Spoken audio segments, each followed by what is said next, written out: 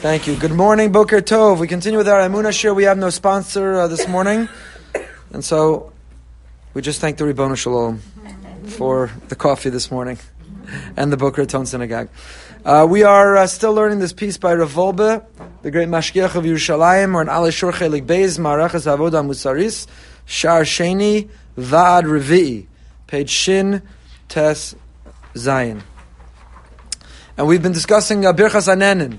Why in an Emunah Shir are we learning about Birchas Hanenin? Because our rabbi saw Birchas Hanenin and the fact that we make brachas before we consume food. We make bracha before we imbibe the pleasant fragrance of besamim. The fact that we make a bracha before we benefit or enjoy from this world is the instruments, the means through which we connect with Hashem. We spent some time where Rav Wolbe encouraged us. I wonder whether I gave you a break last week. We didn't have shir. So you've had 2 weeks now to do your homework. And I want to remember what the homework was. Yes. The first paragraph of benching, of Birchas Hamazon. B'chein, b'chesed, b'rachamim. Just concentrate with those 3 words. Hazanas olam kulo. Kodesh Baruch Hu provides for the entire world. B'chein, b'chesed, b'rachamim. And we talked about everything that goes into the apple, the piece of bread, whatever it is that we're about to benefit from. The bar, the breakfast bar, whatever we're eating, everything that went into it, the workers, the plowing, the planting, the harvesting, the reaping, the packaging, the trucking, the stocking the shelf, the person who checked us out. There were 1,000,000 steps, b'chein, b'chesed, v'rachamim, that we don't have to work the field, and we don't have to break our back, and we don't have to sweat of our brow. We just walk in. We don't have to take out our credit card. You use Apple Pay. You wave your phone, and you walk out with your groceries, and you have food to eat. Is there a greater chein v'chesed v'rachamim? Then last time we met, we began to discuss, which is what we're going to continue right now, that in fact, Birchas Hanenin, when one recites a bracha, when one makes a blessing before they eat, they're then not only engaging the food, encountering the food as a physical, material object, they're not only tasting the flavor, the sweetness, the goodness of the food from a physical taste on their palate, but it is a fulfillment of the pasuk. Tamu ru'u ki tov Hashem. Remember, I told you it was my Bubby's favorite pasuk. Tamu ru'u ki tov Hashem. Taste, and you will see that Hashem is good. Like Coca-Cola, who were confident that if you just take a taste of this syrup and mix it with water, and they built a gazillion-dollar company off of giving people free tastes. When you believe in something, you say, come take a free taste. That's how much confidence, that's how much I believe in it. The Ribono Shalom says, Tamu ru'u. We say about Hashem. Tamu ru'u, just taste Hashem, just taste it. Right, this was the Lubavitcher Rebbe, Zichron Levracha's, the campaigns that he ran, including lighting the Shabbos candles Friday night, putting tefillin on men. Just give a taste. Just give a taste. If a woman lights candles Friday night, even if she goes to violate every one of the malachas after that, she doesn't keep 1 ounce of Shabbos. But ta'amuru, just taste. Just a little bit. A little bit, light the Shabbos candles. A little bit, put tefillin on. A little bit, you taste and you see Hashem is good. So Rav Wolbe quotes from the Magen Avram in his Zayis Ranan, who says that this is the fulfillment of Tamuru'u is the Birchas Hanenin. Why? Because when you make a bracha and then take a bite out of that apple, if you made a bracha, you taste not only the sweetness of the apple, but you taste the sweetness of Hashem in the apple. We're able to expand our experience of pleasure beyond just the palate, beyond just the tongue, the mouth, beyond just the stomach, but we're able to taste and experience and feel the goodness of Hashem. So we're on the bottom paragraph, page Shin Tes Zayin, and then I read to you at the end of last week how Yemima Mizrahi had expanded in an article that she wrote. She had expanded this idea of Birchas Hanenin, that everyone benefits from the bracha you make. Quoting the Mesilas Yesharim, that it changes the whole environment. That you make a bracha at home, but your son at school remembers an answer on his test, and your husband feels a rush of energy at work, and a car brakes to avoid a child on the street, and that making a bracha has cosmic implications that we don't even always appreciate and realize. We think we're just making the bracha so we can get to the food. So we swallow the bracha fast and then we swallow the food, because we're just getting it out of the way so that we can indulge in the food. But she reminds us, and based on the Nefesh HaChaim, Chaim Volozhin, when you make a bracha, you've changed the entire atmosphere. In the room, literally, the people who hear you make that bracha. Don't snatch a bracha, don't say it quietly, say it out loud. Let people answer Amen, let them participate. But it changes the entire atmosphere. You add light to an otherwise dark room and an otherwise dark world, it changes the whole atmosphere. So that's how Rav Wolbe ends here. Imagine a person 100 times a day, 100, 10 would be a lot. 10 times 10, 100 times a day. You make a bracha with kavana. Shahako, bar priya eitz, bar priya dama, benching ala michya, bar nefashos, asher yatzar. You make 100 brachas, Shemona Esrei 3 times, you're already well on your way there. 100 times a day, you're concentrating. Bracha, brecha, Hashem, you are the source of all bracha. This apple, this digestive system, this gift of this cup of coffee, this everything. If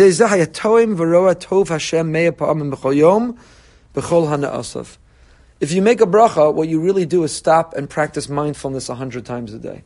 It's the big catchphrase of our time. Mindfulness. My friend Dr. Benji Epstein just wrote a sefer about mindfulness, Jewish view on mindfulness.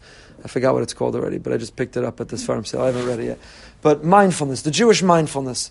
So this is the catchphrase. How do you find fulfillment, contentment, and happiness? We're living in a time of noise. There's constant noise and buzzing and beeping and vibrating, and everything is always going off and distracting us, and there's got to be the radio on, the cell phone's ringing, the internet's got, the news is on.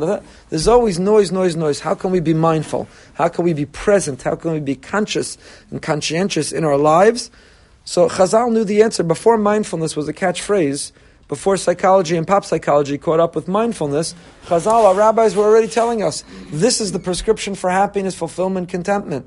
Ta'amu ru'u kitov Hashem. Taste and you will see Hashem's goodness. And how do we taste and feel Hashem's goodness? Where is He found? Me'ah brachos b'chol yom. If you say 100 brachas a day, 100 times you interrupted your day. You were at work wheeling and dealing and negotiating a business deal, and you thought it was all up to you. You totally forgot about Hashem. Punk, you make a bracha in the middle of the business deal. You need a drink because it got so heated, but you have to make a bracha. I don't care what a big shot you are in business. You got to make a bracha. So when you make that bracha on the cup of water you're going to have in the middle of that business deal, all of a sudden you've interrupted and you remember, there's a Hashem. I forgot He's in charge of this business deal. You're at the gym, you're working out, you think your muscles, your health, it's all up to you, and so on and so forth. You need a drink of water, you've been working out. Punkt, you remember, there's a Hashem. You want mindfulness, you want an anchor, you want to calibrate to come back, what's important? 100 brachas a day. And if you do, kama kedusha, kama emuna, kama akaros hayim yamshich al atzmo. How much holiness, how much emunah, how much faith, how much recognition would we have on ourselves? Kama yira shemayim, haisa mitosefes lo b'chol yom. How much we would increase our yira shemayim. Harizah mamash kilu mekayim kol mitzvos. That was the Magen Avram said, Talmud kitov Hashem, if you make 100 brachas a day, it's as if you fulfilled all the mitzvos. Why is it as if you fulfilled all the mitzvos? Is that it? I could violate Shabbos, violate Kashrus, violate everything in the world as long as I make 100 brachas a day? Is that what the Magen Avram meant? No, of course not. What he meant is, the whole system of Torah and mitzvos is a platform to recognize, to feel the presence, to feel a closeness and intimacy with Hashem. So another way of feeling that in our lives is 100 brachas a day. What the mitzvahs are all designed to implement, to generate, to have us feel, 100 brachas a day could have us feel. Interrupt from when you wake up in the morning till you fall asleep at night. Interrupt your day 100 times. 100 times. And you will feel Hashem's presence in your life. Such holiness, such gratitude, such faith. So Rav Abba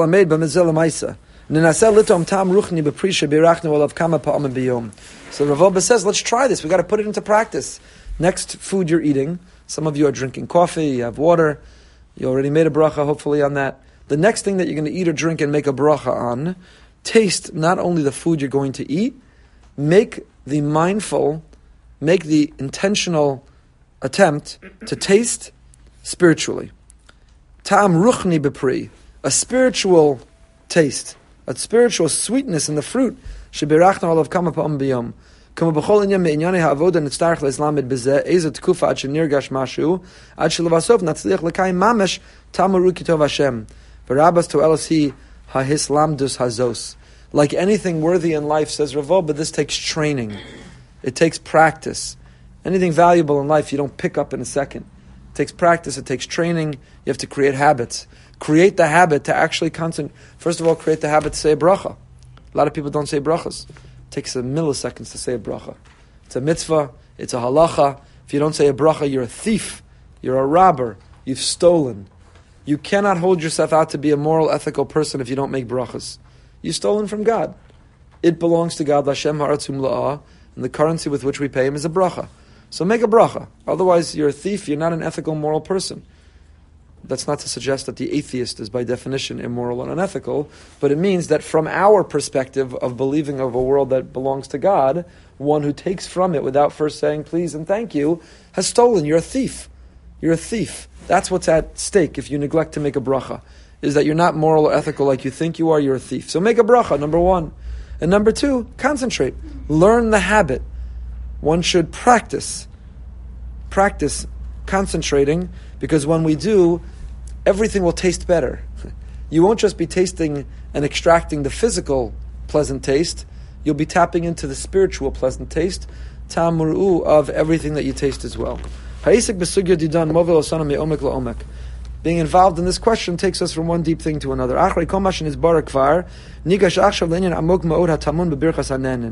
And now we get to another idea, says Rav Wolbe, a very, very deep idea that's buried in the concept of making brachas, of birchas hanehenin.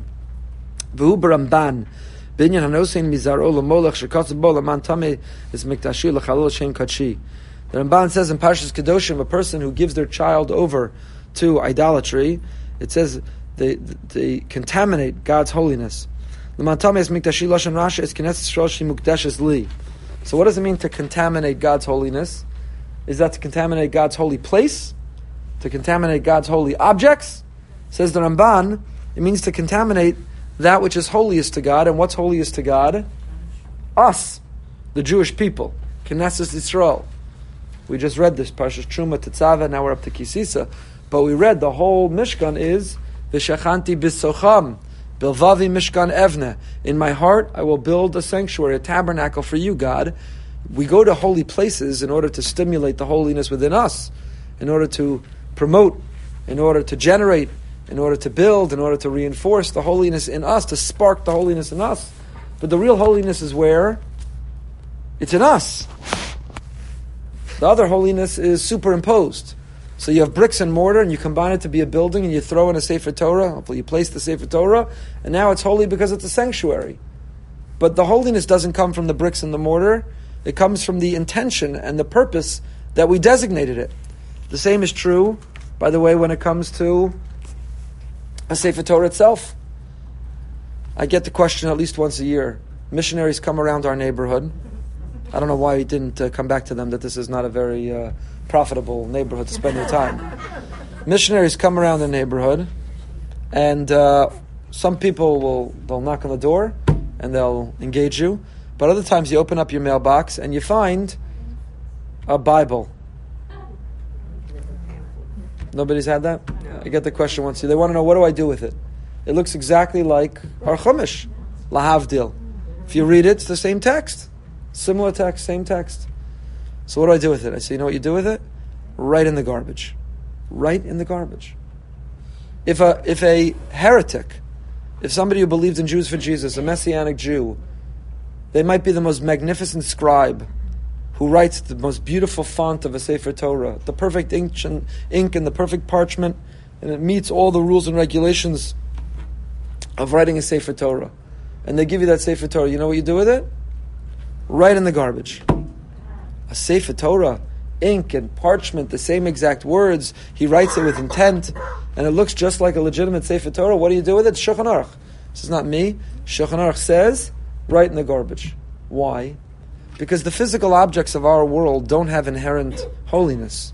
We endow them, we imbue them with holiness based on the intent that we offer them. So when a person writes a Sefer Torah, first of all, they have to say L'Shem, they have to say L'Shma. It has to be written for the right intent. Just like when you tie tzitzis, when you make tefillin, it has to be done for the right intent. If it's done for the wrong intent, a person who believes in idolatry and paganism, a person does it for the wrong intent, not only is it not holy, it is completely mundane. It has zero holiness. It goes in the garbage. In the garbage. In the garbage. This relates to our parsha, by the way. In this week's parsha, the whole Chet HaEgel, the sin of the golden calf, the Kuzari. I always say over this Kuzari because to me this is the most meaningful interpretation of what's happening. The Ramban also seems to sound like it in the Beis HaLevi. The Kuzari says the Jewish people needed a physical means through which to connect to God. You can't connect with God through the five senses. You can't see Him, hear Him, feel Him, touch Him, smell Him. So how do we know He's there? How do we connect with Him? How do we relate and identify with Him? So we need a physical medium. So Moshe served that purpose until they miscalculated, and it seemed like he wasn't coming back down from the mountain. And they panicked. Through what would they connect with Hashem? So they built an egel, not as a way of leaving Hashem, but in an effort to come closer to Him, they built their own physical mechanism. And Hashem's response is, that's a legitimate need, but you can't do it your way, you got to do it my way. So what does He give us instead? The Mishkan. He gives us the Mishkan. I want to say pshat, that's maybe why in our Parsha, when Moshe appeals to God to forgive them for the Egel, he says, forgive them, and if not, erase me from your book. If not, erase me from your book. Why does Moshe erase me from your book? Well, he's a martyr for the Jewish people, erase me from your book. What kind of threat is this to Hashem? First of all, Hashem called Moshe's bluff, and he did erase him from the book. Where did he erase him from the book? Tetzaveh. Last week's Parsha, Tetzaveh. At least on the surface, Moshe's name does not appear. Don't threaten Hashem. He will call your bluff. That's why some say Asher Kasafta, erase him from the book that you wrote in the past tense. That's why Hashem erases him from the last week's Parsha, which was Tetzaveh. Others say Mechenina misifrecha Asher Kasafta misifrecha misefer chaf. Tetzaveh is the 20th Parsha. Erase me from misifrecha from your 20th book. The 20th Parsha is Parshas Tetzaveh. What was Moshe threatening God? Either forgive them or erase me from your book. So I think what Moshe perhaps was saying was, forgive them because they have a need for something physical. If not, erase me from your book means erase me. I was that physical means. I was that way that they connected. I was what they were craving. I was why they panicked. So we can't. Mori Varabi, my Rebbe Rav Shechter, always says, you have this phenomenon in a lot of shuls that everyone wants the Sefer Torah to go to the bima on a route where everyone can kiss it and touch it, and the men and the women, and everyone needs to kiss the Torah. And he says, we have to be careful not to turn the Torah into an egel. The Torah is a means to connect with Hashem. It's not an ends unto itself. So we serve the Torah. The Torah doesn't serve us. The Torah is supposed to take the most direct route to the bima, not go on a detour. It doesn't go on a tour, for a kissing tour, for everybody to be able to kiss it. You want to kiss the Torah, make your way to where the Torah is. So why do we Torah doesn't need to kiss. It's a good question. It's a practice that we inherited. It should. I'll tell you why. Because of what Rav Shechter is warning. If I would announce tomorrow that beginning effective immediately, the Torah is going to go directly to the bima and not go along the machitzas, you tell me what my email inbox would look like. But it's a mistake. 90% of the men don't get to kiss the Torah. So if the women didn't kiss the Torah, 90% of the men don't kiss the Torah. It's not so gefährlich. It's not an object that we cherish. It's an object of affection. We touch a mezuzah when we walk in a room. The Gemara quotes from the story of Onkelos. Gemara doesn't say you kiss the mezuzah, it says you touch the mezuzah. We expand on it, we kiss the mezuzah. So it's an act of affection. It's a beautiful act of affection. But we have to be careful not to turn our objects into holy alternatives to the real source or destination of our worship, which should be the Ribono Shalom. It should be Hashem. You can't turn the Sefer Torah into a Cheta Egel. So why am I sharing all of this with you? It's an excellent question, and I'm going to remember in one moment why. Oh, that's why. Because Rashi is quoting on this story of Molech, when it says, you will contaminate that which is holy to me. And Rashi says, whom is God describing as that which is holy to me? The Jewish people. Because the only ones who are inherently holy are us, are we the Jewish people. And why are we inherently holy? What do we have that no other object in the world has? We have Tzelem Elokim, we have a piece of God inside us. We have a neshama, which is a chelek Elokami ma'al mamish. We have a neshama, which comes from God. Literally, is an extension, is a piece of Hashem. Hey, come sit here. We did the panel together. It was so much fun on the cruise. Come. We could do a panel discussion on Emunah. So the only thing that really is a piece of God, inherently, intrinsically, is us. Everything else that we ascribe with holiness, Torah, mezuzah, tefillin, it's holy because of the intent of the person who produced it. But the only thing that can generate holiness is the intent that we have. If a person had the wrong intent, those tefillin go in the garbage. It's not that, you shouldn't wear them, it's not a mitzvah, but dispose of them respectfully. Garbage. The Gemara, the tefillin, the Sefer Torah, mezuzah, written by a heretic, Shulchan Aruch says, has no value. Because what gives value, what gives holiness, we do. So therefore, Bilvavi Mishkan Evneh, we concede and we forfeit the place and the source of true holiness, which is us and our lives, in our rush. So, you know how it's so frustrating. You see this. You see people who in the shul are the holiest people. They want the shul to be holy. Their lives outside of shul don't have to be holy. I have people who offer me suggestions and criticism and feedback about what we're not doing that's holy enough in shul, the things we need to change to be holier in shul. And outside of shul, they're living entire unholy lives. Holy, unholy lives. WH, holy, unholy lives. Outside of shul. And they've got it entirely backwards. The shul doesn't need you to ensure its holiness. The shul doesn't need to get into shamayim. Now, of course, the way we conduct ourselves at shul is a reflection of us. And we've been working on our campaign about not talking. And we need to have a campaign about finding people that their cell phones go off. And we need to work on how we dress in shul and how we conduct ourselves in shul and the things we talk about in shul and so on. The shul is a holy place and we have to treat it with reverence and with holiness. But we do that to inspire and motivate us so that when we leave shul, we take the charge, we take that energy with us into the rest of what we do. The shul's holiness is because of what we do there and the intent we bring there. So to say, I'm going to make shul holy, and then when I leave shul, I go to business and I'm ruthless. I'm a ruthless competitor. I leave shul, I dress however I want, I look at whatever I want, I eat whatever I want, I go wherever I want, I do whatever I want, I joke however I want, I use whatever language I want. The shul, the rabbi is not holy enough. Rabbi, you're doing this wrong, that wrong, the other thing wrong. The shul has to be so holy. But then in my own life, what is that? The shul. I protect the shul. Shul doesn't need your protection. Bilvavi Mishkan Evna, holiness is our heart. It's our holy intentions that are what empower holiness, generate holiness onto other things. Okay, all that was from Rashi. Ukvar ramazti ze'ich titame kines Yisrael shi mukdeshes l'shmo agadol bi'ish echad asher yechta. So says the Ramban, how is it that the whole Jewish people can compromise their holiness just by the actions of one person who makes a mistake, who does something wrong? Ukvar ramzti ze'be midrashim she'amru kol anana min ha'olam hazeh b'lo bracha ki'ilu gazal HaKadosh Baruch Hu u'knesses Yisrael. Shneimar gozal avav v'imo ein avav el HaKadosh Baruch Hu ve'ein imo el HaKnesses Yisrael. Chavru le'ish mashchis. Chavru li'Yerovam ben Nevat she'echti Yisrael avim shebeshamayim. So the Ramban answers based on a medrash. The medrash says, we've until now discussed that if you eat something without making a bracha, you're a no good, rotten thief.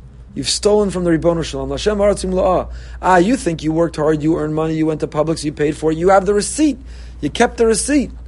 There's a guy in the shul who I'm good friends with and love to joke with, and he's neurotic about security and these kinds of issues. He always tells me, and we once went somewhere together and I bought something at a gas station and I threw the receipt in the garbage and told him, hold the receipt. And he said, what are you crazy? I said, why do I need that receipt? What if in the parking lot they accost you and they say you stole that water, that Snapple? You need to be able to produce the receipt and show you didn't. So I'll take that risk with the chances of that happening, right? So until now we spoke about you're stealing from God. But says the Medrash,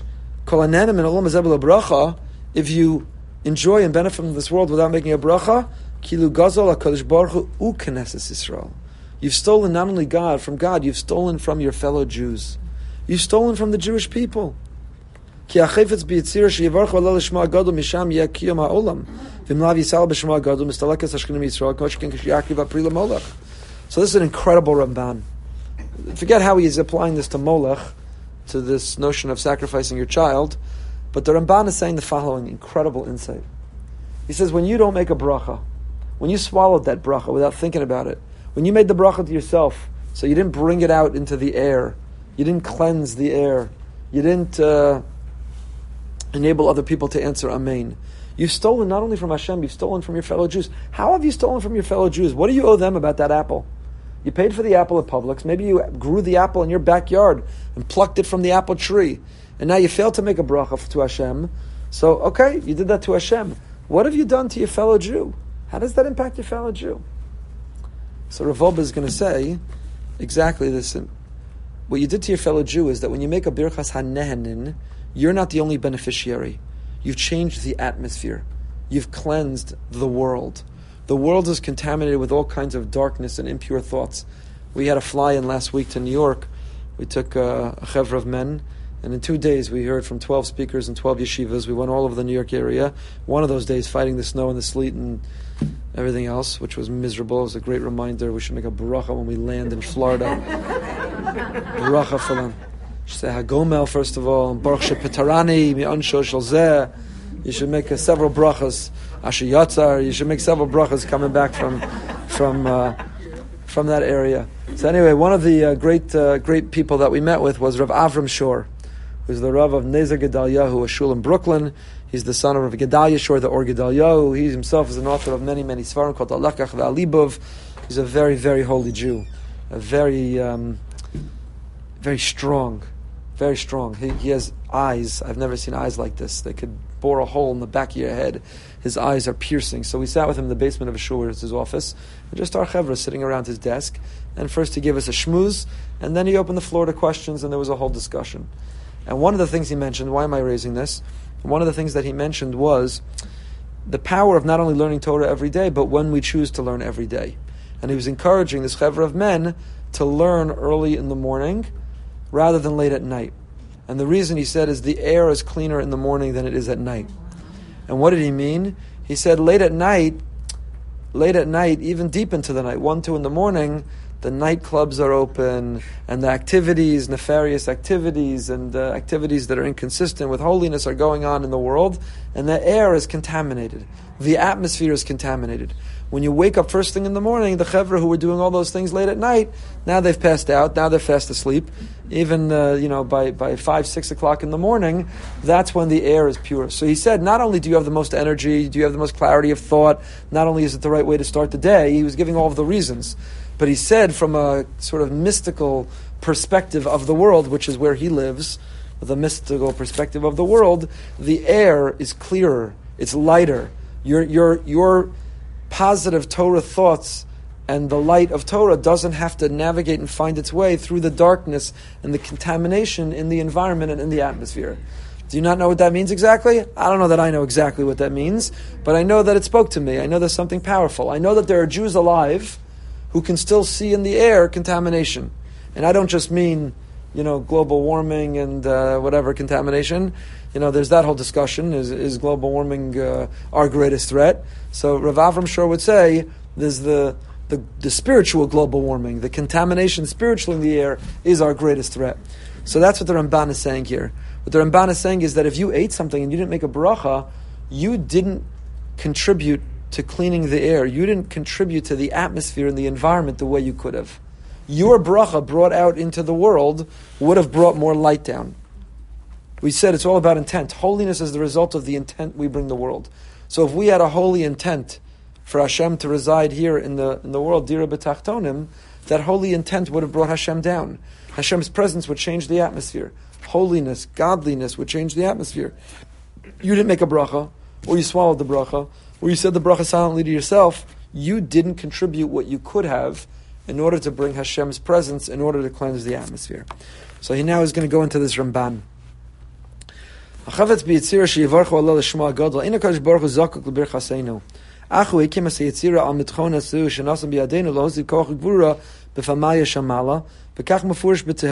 Kadosh Baruch Hu does not need our bracha.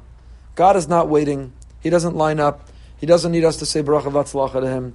Hashem is perfect, omnipotent, omniscient, infinite, all-powerful, all-knowing. He does not need our bracha. However, He did set up the world where He put the power in our hands to expand His presence in this world. He doesn't need our bracha, but He needs us to be the conduit through which He has expression in this world. And that's what we say in Tehillim. Tenu oz l'Elokim al Yisrael gavasov u'zo b'shchakim nora Elokim mikdashecha kel Yisrael l'nosei oz v'satzimos la'am baruch Elokim aleinu l'seis oz l'ashkacha elyona. It is aleinu, it's on us. Tenu oz l'Elokim.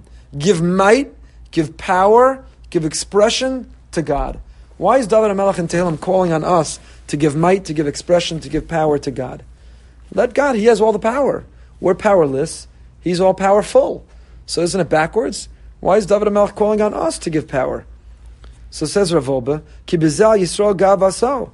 Af shebevadai uzo yizbarach b'shchakim, achu yizbarach nasan oz v'sa'atumos la'am Yisrael shem yavarchu oso. It's true, God's power is in the heavens, but He withdrew and constricted Himself to enable and empower us down here on earth to give Him expression. When we make a bracha, we say thank God and please God, and with God's help, and we recognize and show appreciation to God, and we turn and long and have our hope for God. And when we sit, because we're conflicted and not sure what to do, we say, let's pray on it. Let's ask God to give us some insight. Let's ask God to help us come to an understanding. When we make a window, an opening, last night we spoke about the Sachet Shavah Rebbe, of David Bornstein, Hashem Yikom Damo, the third Sachet Shavah Rebbe. He was a great-grandson of the Kotzker Rebbe. The first Sachet Shavah Rebbe was the son-in-law of the Kotzker. So we spoke about Kotzker as a background to Sachet Shav. So the Kotzker Rebbe famously said, he was a little boy when he first said it. He was asked as a little boy, somebody pinched his cheek and said, little Kotzker. They didn't call him the Kotzker then. He was Rav Menachem Mendel Morgenstern. If you know a Morgenstern, they likely descend from, I have a colleague and friend, Rabbi Jonathan Morgenstern. His email address is Kotzker. He's a descendant of the Kotzker. If you're a Morgenstern, you're a descendant of the Kotzker. So the Kotzker Rebbe was asked as a little boy, they pinched his cheeks, and they said, where can Hashem be found? Basically, have you listened to Uncle Moshe? Where can you find Hashem? And what did the Kotzker answer? Wherever you let him in. Wherever you let him in. Hashem relies on us to let him in. Meaning he fills the entire world. He's everywhere. But you have to put on the special glasses to see him. So on the one hand, he's everywhere. But you have to be wearing the glasses to see him. So we put the glasses on the world. We are the ones who, by talking about Hashem, bring him down to this world. This is our work, and through that will be our merit. Our mission is to walk around and be walking Kiddush Hashem, to be Marbek Kvod Shemayim. In the supermarket, at the gym, at work, in our homes, with all with whom we interact, to talk about God. To talk about Ha'amanti ki adaber. People believe in God ki adaber because we speak about Him. So there's no adaber, there's no speaking about Him more than making a bracha. Here's the homework for next week. Not that you ever do my homework. If this were really a class, you'd all be failing out. So here's the homework for next week. We're not finishing, but we can finish. What time is it? Here's the homework for next week. The homework for next week is make every bracha out loud. I don't care if you're by yourself in a room. You'll change the whole atmosphere of the room if you make a bracha out loud. You can't be, you're watching something inappropriate, but you want to drink, so you make a bracha, you're going to turn it off. You can't continue. You've changed the holiness, the atmosphere in the room. You've just invoked God. You put Him in the room. He's now sitting next to you. You're going to watch that schmutz with Him sitting next to you. It changes the atmosphere in the room. When you're by yourself, make a bracha out loud. You're around your children, your grandchildren, your spouse, your great nephew, make a bracha out loud. And here's the real homework. When you're with someone with whom it will be uncomfortable, interrupt and make a bracha out loud. Don't put your hand over your mouth and mumble while you take the drink, because you're meeting a friend who's not religious for coffee, you're in a business setting, you're at the gym, you stop and you interrupt and you say, could you give me just 1 second? I want to drink this, but I want to thank God for the privilege of having this coffee with you. It's so nice to be with you, and this coffee is so delicious, and I'm so grateful for it. Could you give me a millisecond to thank God? Make a bracha out loud. I will bet you my life savings. Is that okay? I will bet you my half of our life savings. Is that okay? I'll bet you my half of our life savings that the person not only will not be weirded out, freaked out, bugging out, the person will not only not be turned off, the person will be impressed. And they'll say, wow. They may be an atheist, an agnostic, they may not believe in God. They're going to say, wow.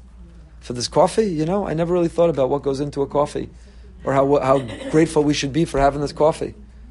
So that's your homework for next week. Make every bracha out loud, not when it's easy when you're alone, not when it's easy when there are people around you who are running to answer Amen, but make every bracha out loud, even when it means saying to someone, could you give me half a second? I'm so excited to be able to be with you and enjoy this. I just need to say a blessing before we continue. And you'll see your life will change. You'll see your life will change. Because not only will you change for yourself, tamu ru'u, that lunch, that coffee will be more delicious than any other coffee. Tamu, just taste. You know why? Because the coffee now, remember we just said, we ascribe holiness. So whether it's ink and a parchment and a Sefer Torah, which if a heretic wrote it, you throw it in the garbage, but if a holy scribe wrote it, you have to fast if you drop it on the floor. So the same is true with your apple or cup of coffee. If you ignore it and you don't make a bracha, it's just an apple. It's just a cup of coffee. But if you ascribe your intent, your holiness, you've transformed the apple, you've transformed the cup of coffee. Tamuru, you're not only going to taste the sweetness of the apple, you're not only going to taste the caffeine jolt of the coffee, but tamuru, you're going to taste kitov Hashem. Make 100 brachas a day and you're going to taste kitov Hashem. If 100 times in your day you interrupt to say thank you, you think at the end of that day you're not going to appreciate, wow, I have 100 reasons a day to say thank you. no matter how many reasons a day I have to complain and be fabisna and miserable and resentful and bitter, but I have 100 times a day to say thank you. I have 100 times a day that I'm blessed. You think at the end of that day you're not going to see Kitov Hashem? Ta'amuru. When you're tasting the food, taste it by making a bracha. Spiritually taste it, and the result, the consequence will be Kitov Hashem. You'll see that Hashem is good. Aleinu, that's on us. Kach Ratza HaKadosh Baruch Hu. Zoe Avodoseinu v'zeh Yischarin. Reb Shmuel ben Elisha Kenira HaKohen Gadol Achron Lefnei HaChurban Nichnas b'Yom HaKippurim Lefnai v'Lefnim. Oh, when Rabbi Shmuel ben Elisha was the last Kohen Gadol before the destruction of the Beis HaMikdash, and he entered the Beis HaMikdash, and he went into the Holy of Holies, Va'amr lo Hashchina, and God, Kiviyachol, spoke to Rabbi Shmuel ben Elisha, this Kohen Gadol, in the Holy of Holies, and what did he say? I'm not going to sing it for you, but Avram Fried does. Yishmael b'ni barcheni, v'hu nasan bracha, u'mishan anu lomdim shlotei birchas hedya kala be'inecha. What is Yishmael ben Elisha walks into the Holy of Holies? He has access to God in a greater way than any other human being. Nobody else is allowed to go in there. And what does God say to him? He says, I need you to do something for me. What does he need Yishmael ben Elisha to do for him? Barcheni, give me a bracha. And in fact, he gives him a bracha. What bracha does God need? Nachas, gesund, parnasa. What bracha are you giving God that God needs? So if you look at that Gemara, Brachos Daf Zayin, they had a learn-a-thon on Sunday. I forgot which organization, maybe a time. Somebody had a learn-a-thon. So in the front row of the learn-a-thon, it was a group of men in a room finishing Shas together in one day. Dividing Shas and finishing Shas in one day. So in the front row were Mordechai ben David and Avram Fried sitting next to each other. So somebody took the picture and put, like the blurb, like a cartoon that shows you what they're saying. So they had Mordechai ben David saying, as if he was learning the words of one of his famous songs. And they had Avram Fried learning the words of his famous song. I think it might have been this. And so, what is it that Hashem needs a bracha for? Barcheni, Hashem says, give me a bracha. Nachas, gesund, parnasa. You know what Hashem needs a bracha for? Give me a bracha that I find expression in this world, that people see me, that I have a dira b'tachtonim. Give me a bracha that people have intent and endow and imbue my presence in all that they are doing. Give me that bracha. And from here we learn, Lote birchas hegel kala be'inecha, don't take the bracha of anyone for granted. Even Hashem, the Almighty, the infinite God, wants a bracha from a lowly, finite human being. And we too shouldn't dismiss the bracha of anybody. We line up to go to holy Rebbe's, holy Talmidei Chacham, Gedolei Ador to get a bracha. You know what? Your stam neighbor gives you a bracha. The stam person gives you a bracha. No one should take any of those brachos lightly. Stam birchas hedyar al tiyeh kala be'inecha. So again, we see this notion. Giving you homework. Your homework is compounding, by the way. You still have to say the first paragraph of benching. Now you have multiple pieces of homework. So, birchas hanenin. This is the measure. Ma Hashem alakecha shomei mach meya. What does Hashem want from us? 100 times a day to taste His presence, to cleanse His air, to have intent and mindfulness, which gives Him expression down here in this world. So your homework, make every bracha out loud. Let other people answer Amen. Let those who've never seen anyone say thank you to God for something they're going to eat, let them see that. And then you've given Hashem the greatest bracha that you can.